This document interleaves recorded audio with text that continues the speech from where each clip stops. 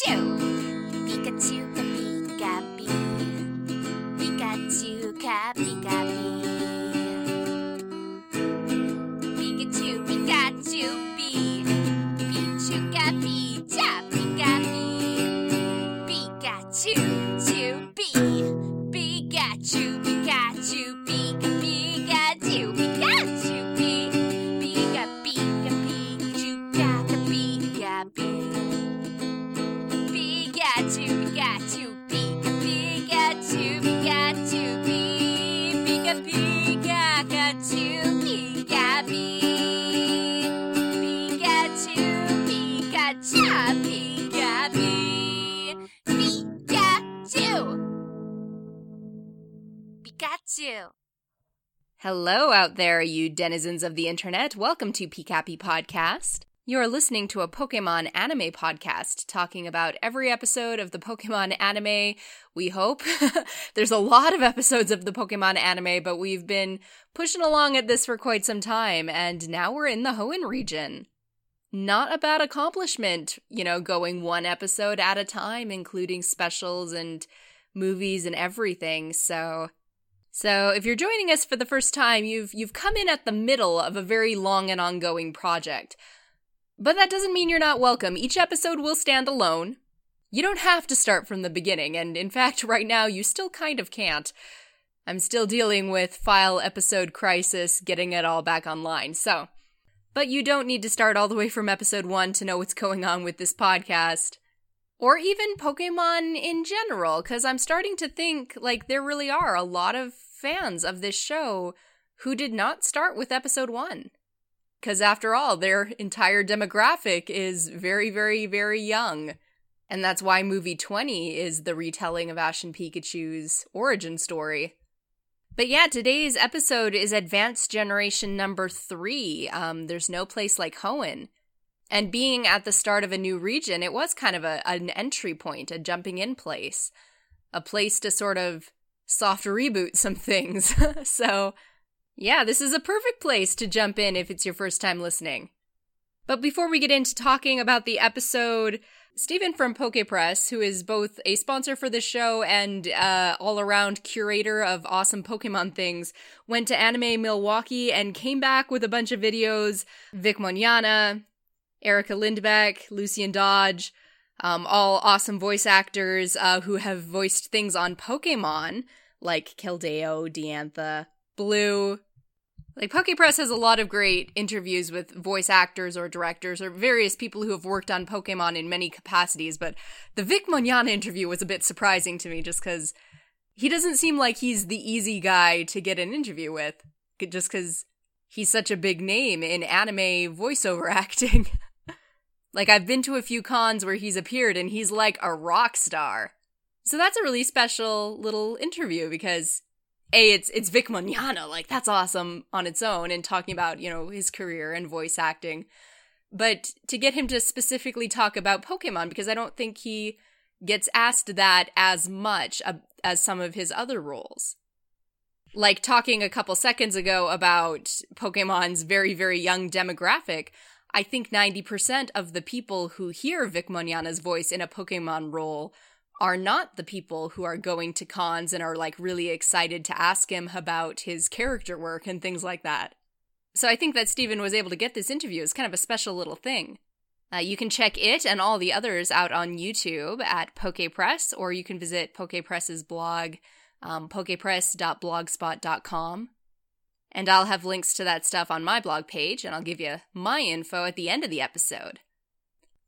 But anyway, we got an episode to talk about. Our kids have finally made it to Petalburg City! Yay! So, high fives all around. Petalburg Gym, we all are ready to challenge everything. All of us except for May. She's not enthusiastic about the gym battle or the gym leader. So we're going to learn some interesting things about her today. For starters, she knows the Petalburg gym leader personally. How well, she's kind of vague on when Ash asks, but she's familiar enough to know his defining character traits, that he's strong, kind, handsome, just generally a really awesome dude. And she says that despite all of this, She doesn't know him well, she just kind of wishes she did. Now, I've always loved that little throwaway line, even though it didn't really end up going anywhere that I thought it would. Because you can take it as May is trying to lie and hide how well connected to the gym leader she is. But because we all know what May's hiding, that the gym leader is her dad, I like to dig a little deeper into it. And again, it never goes anywhere, so maybe it's headcanon. But we know that May doesn't like Pokemon especially well, for a couple different reasons that will be revealed over time. And she's not especially keen to be a Pokemon trainer. And while May never says, like, where she moved from or how her family got to Petalburg City, we know her game counterpart came from Johto in the back of a moving van, and that while Game Norman is hardly the worst, he's also not winning Dad of the Year. Like, there's that great screenshot where he's like, yeah, I have a kid about your age. I wonder what they're doing now. So basically, I think it's possible that, May loves her dad, he loves her, she clearly talks him up every chance she gets, but maybe she doesn't have quite the relationship she wants with him right now. And maybe sees Pokemon training and gyms and all of that as the wedge that's kind of in the way. Not like there's anything really serious going on. It's not like Norman's actually being a neglectful father, since by all appearances he's not. But when you're 10 and, your dad picks up the family to move for work, maybe you resent his job for disrupting your life. Or if he spends a lot of time at work in the gym training Pokemon or fighting every random kid who comes through town and has no time to play with his actual kid, or if before becoming the gym leader, he was away for long periods of time training like Brock's dad. You might have a little bit of unresolved angst about that. Kids want to spend time with their daddies. I just get the feeling that between this line and May's general unwillingness to pursue Pokemon training and gyms, despite clearly living in a house with Pokemon playmates and all that, she might have some other life stuff standing in her way. And again, not anything really serious, just I think there is an opportunity to read a little deeper into May, and even if, none of this ever ends up going anywhere to mean anything substantial, there is so much work put into her characterization and her acting. Even if what I'm saying is a little bit headcanon-y, somebody clearly sat down and is like, well, what does May feel about her father? What is their relationship? How does May view the world? And that's a lot more than a lot of other characters have been getting up to this point. I'll probably stop gushing about this eventually, but it's just, I love that May is fully realized right from the get-go. And even if, I think a lot of people would agree that the way her character progressed through her plot and her character arc, it has some problems and it didn't quite resolve the way we all really would have felt satisfied with. The problem with her was not, the effort put into her at the beginning. A lot of effort went into May, and again, I just appreciate that. I love with this Hoenn where it's starting and, that they're taking the chance to do things new and to, make a nice, strong impression that the characterization, specifically the characterization of their female character, was something that they decided to put all their effort into. Again, I know I say this every episode. Sooner or later, I'll get over it. But again, for now, I still just really love it. I love May. But anyway, May, she doesn't really want Ash to know that she's the daughter of the gym leader, so she leaves him on his lonesome, go fight the gym, good luck, I've got mysterious other things to take care of. The whole thing reads like Brock during the Cerulean City Challenge. What were you doing all day, Brock? Will we ever know? Anyway, Ash arrives at the Petalburg gym, but when he goes inside, no one greets him. The only person around seems to be this young kid named Max, who wears glasses, he's a little haughty, but he recognizes Ash from videos of the Silver Conference, and that's cool. Kids live streaming Pokemon battles from other regions. Of course, Max mostly seems to remember that Ash got taken out in the top 8. Only remembers the matches Ash lost. But I'm really intrigued by these videos that Max has not just watched, but made of the Silver Conference. Like, please tell me he's been making fan vids of the competitors. Like, that would just make my day. Like, we log into his laptop and find just a whole bunch of FMVs on his YouTube account. Like, don't tell me Max isn't heavily involved in the Pokemon trainer fandom. Like, I bet he writes fan fiction. Little nerd that he is. But the match between Ash and Harrison, we remember, was really intense. Max loved watching it. And he's also a little bit of a backseat Pokemon trainer. Like, if you did it all over again, like, don't you think you should have used Charizard's attacks more effectively? Like, if I'd been there. This kid would have fit right in with Brock and Misty, making comments from the peanut gallery. So Ash, he's like, I made it to the victory tournament. I am a good trainer. I have accomplishments. And Max speaks for, unfortunately, about half the fandom, going like, yeah, but you still lost. It's like, them's fighting words, kid. Ash is like, I am battling the gym leader, nothing else. And Max claims that he's the gym leader. And Ash is a bit confused, like, age is just a number in Pokeworld, but this kid is still too young to be a gym leader. To add another complication, apparently Petalburg rules are 3-on-3 battles, and Ash only has Pikachu right now. I don't think this necessarily means he couldn't try to take the entire gym with one Pokemon. I mean, if Pikachu won, how would anyone know? But it is ill-advised. And besides, Max is demanding that Ash show his Pokemon. Except, gym leaders are supposed to show their Pokemon first. They always throw the first Pokeball, because that's the more disadvantageous position. It's good sportsmanship. So Ash is like, no, not doing this, kid. You show your Pokemon first. Don't even think about pulling rank. That's not a thing. And into all this arguing comes May and her dad, the gym leader, and then her mom, Carolyn, coordinator extraordinaire. So Skitty's out of the bag. May introduces everybody to each other, and Ash is actually making a good impression on the parents, despite being completely ticked off at both of their children. Like, he is barely holding it together. Look at his face when Max is being pecked to death by May's Torchic. Like, oh my goodness, Ash, you're awful. Pikachu's kind of on the same page. But Ash does kind of get over it when he realizes that Max just wants to be older so he can have his own Pokemon. Kind of like Ash did when he was a small child, I think. Like, Max wants to be the gym leader like his dad. He wants to be fighting in the victory tournaments like Ash. He wants to have a Trico and go on a journey. But all he can do is read books and pretend. And Ash understands these feelings. And so the second time Max gets pecked to pieces, Ash is looking a little more sympathetic. The family invites Ash to lunch and they talk about traveling and the journey he's been on before meeting May, and that Ash really wants to challenge the Petalburg gym. However, one thing Max was telling the truth about was that the rules here are 3-on-3. And Ash could transfer over some Pokemon from the PC, but he's set on challenging this region with only Pokemon he's caught here in Hoenn, and, of course, the starter. He's got some emotional reasons for doing this, and as well, it's a practical one. It challenges him and Pikachu, and also gives the new Pokemon a chance to build up. And deciding to just switch in some new ones because it's convenient kind of takes away from the point of that.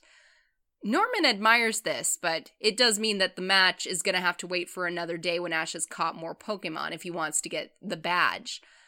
Of course, they can have unofficial matches whenever they want, like no badge on the line, but Ash is welcome to fight the gym leader one-on-one just for the experience. And of course Ash says yes, like he is so excited, it's adorable. But you can't win matches on cute.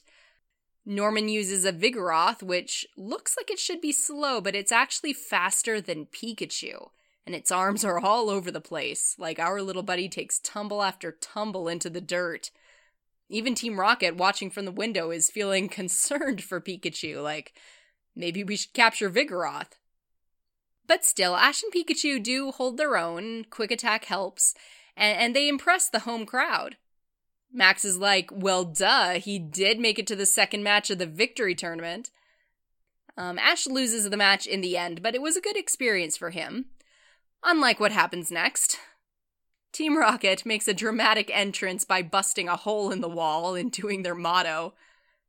A themed motto, too, full of effects.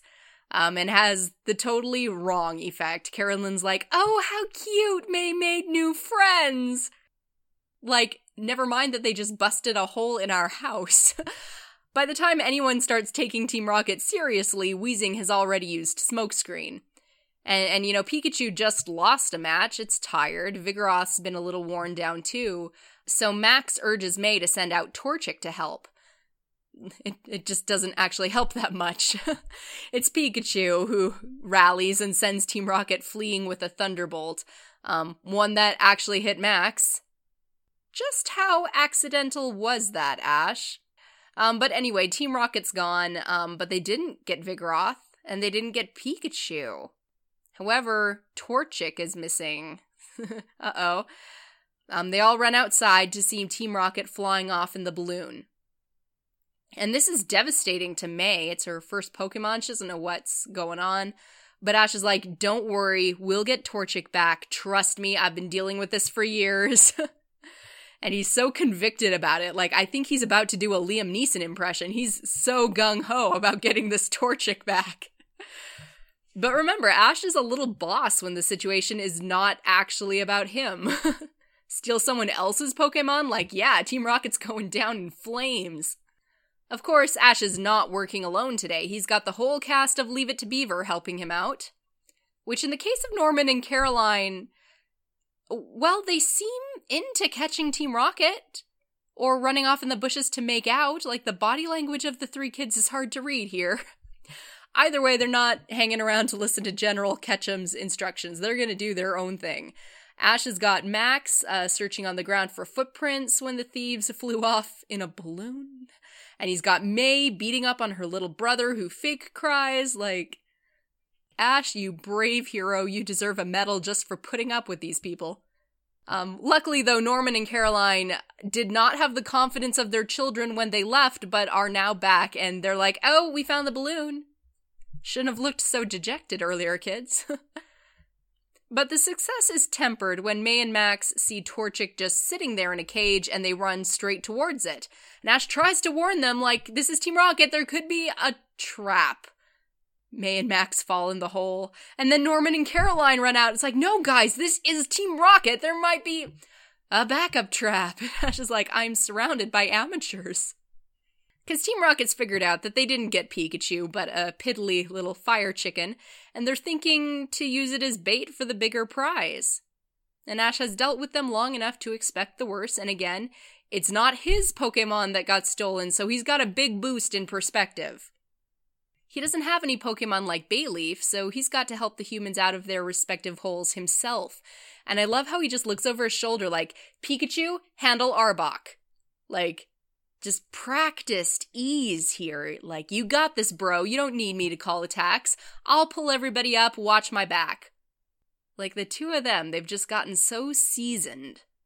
Once Norman's out of the hole, he brings Vigoroth into the game, like, "For my little girl!" But Max is actually the one who saves Torchic, sneaking off undetected in the chaos. And so he brings back the cage. May and Torchic have a tearful reunion, and then they try to join the Pokemon battle, which would be great. It's very thoughtful, but May's still figuring out how to pronounce Pokemon attacks, like Amber. The mushroom in the background is a reference to the Japanese line, like what Haruka says ends up sounding like mushroom.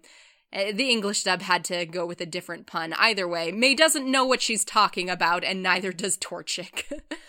Torchic also doesn't know who it's supposed to be attacking in this battle, so Ash and Norman are fighting Team Rocket. May's basically beating up Max.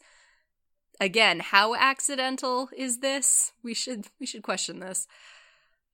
Pikachu and Vigoroth do manage to send Team Rocket blasting off, though. I think Pikachu should see a Pokemon Center immediately after, though. He's taken a beating today.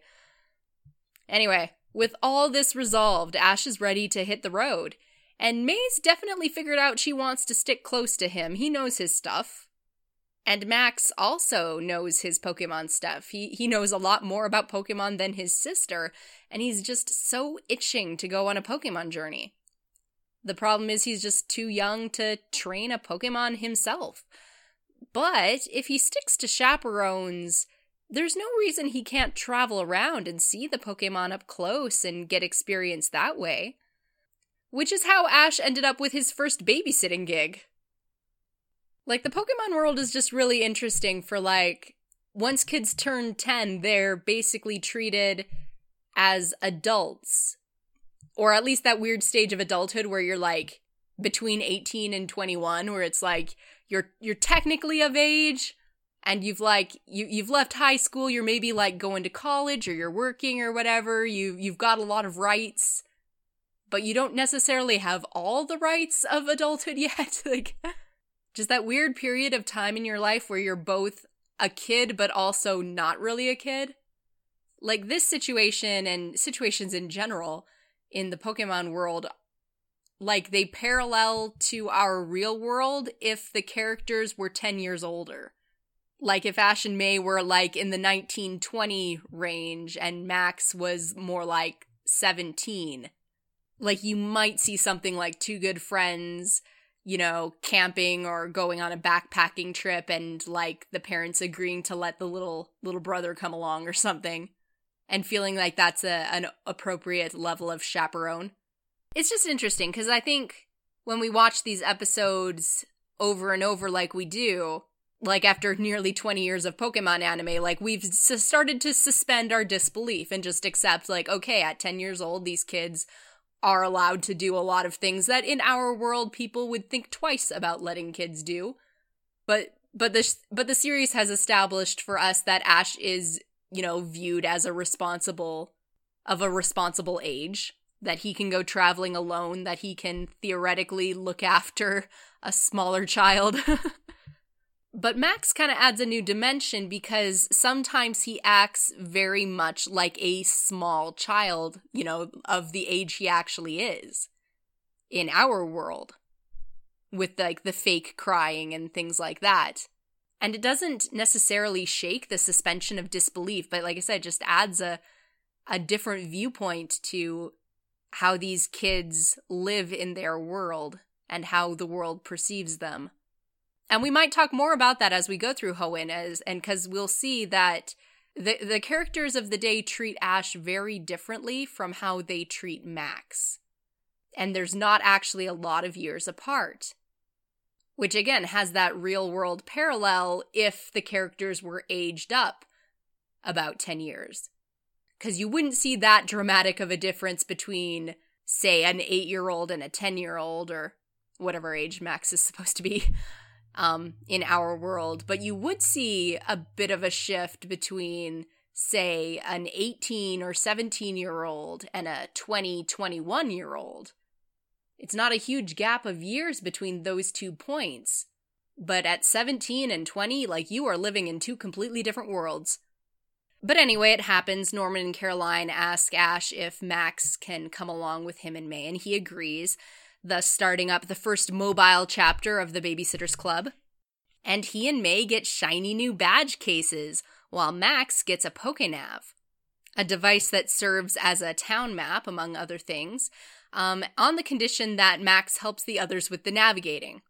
And while I still maintain that Ash is a better navigator than he sometimes gets credit for, given that a lot of the major detours in the past were made by Brock and Misty, whereas when Ash was left to his own devices, he went in a pretty darn straight line, he still has a lot of room to grow in that department, and so Max with a Pokénav can only help.